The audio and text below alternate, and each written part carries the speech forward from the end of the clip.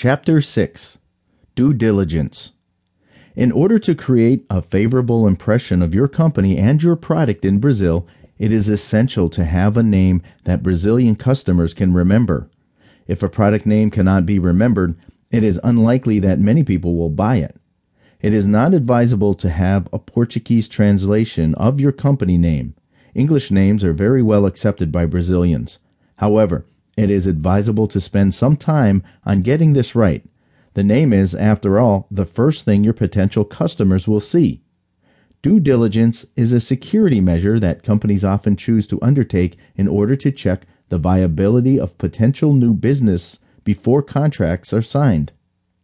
Due diligence is strongly advisable, particularly in connection with the acquisition of a shareholding interest either in a limited liability company or a corporation, and in the acquisition of all quotas of a limited liability company or shares of a corporation. For practical purposes, it is recommended that due diligence covers all accounting, tax, and legal issues concerning a particular business enterprise. Special attention should be given to ongoing or threatened commercial and tax claims at administrative and judicial levels. Whether the purchase of property is involved, a review of the real estate registry status is crucial to establish that the seller has the valid title and that the property is free and unencumbered. Branding due diligence. The language spoken in Brazil is Brazilian Portuguese. The differences between Brazilian and European Portuguese are slight and are similar to those between British and American English. For example, differing accents and some different words. Making the effort demonstrates seriousness about entering the Brazilian market, and any attempt to communicate in Portuguese will be met with a positive response.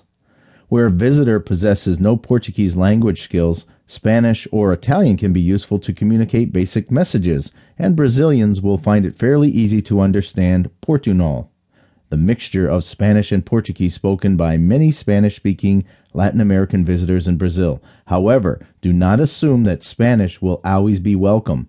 The best advice is to offer a disclaimer. For example, "I'm sorry I don't speak much Portuguese, but I do speak English and some Spanish."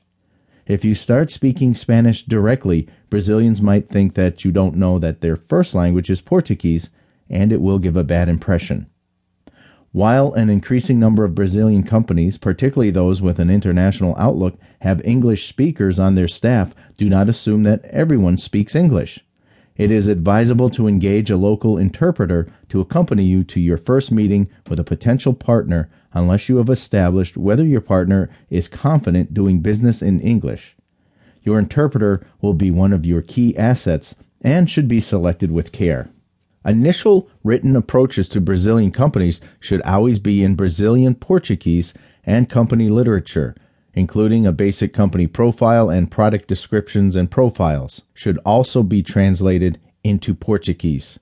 It is courteous to have your business cards translated into Portuguese too.